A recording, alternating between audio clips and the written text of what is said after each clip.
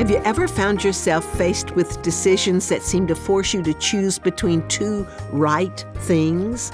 I'm Mary Lohman of the Christian Working Woman, and this week I've been talking about choosing between conflicting priorities.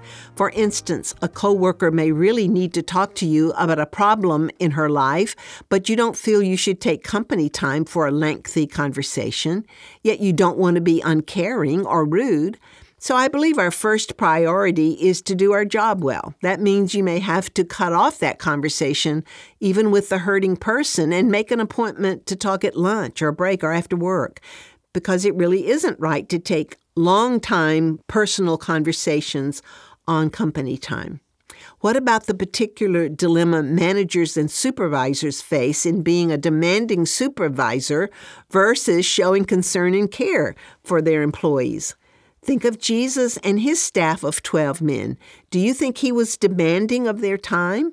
I get the feeling that those men put in long, hard days quite often. Being a firm supervisor, ensuring that the employees who work for you do their jobs right and put in a good day's work, is not contrary to Christian principles of love and kindness. As a Christian supervisor, your job is to make certain that your employees perform well and work hard for the company. Of course, we cannot ask of others what we do not give ourselves, so whatever Jesus asked of his disciples in time and hard work, he did more than they did. As long as you role model hard work and dedication for your people, you have the right to demand that of them.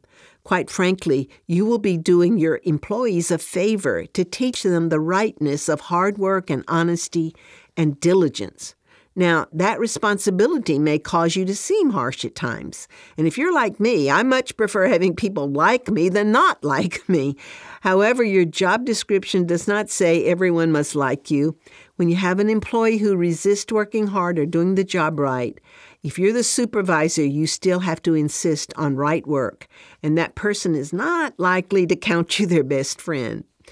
Tomorrow, I'll talk about how we do show care and love to coworkers or employees while we are doing our jobs right.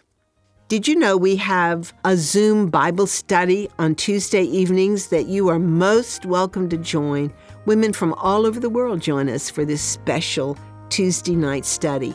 You'll find more information and you can sign up on our website at christianworkingwoman.org. I would love for you to join us Tuesday nights at 7 p.m. Central Time.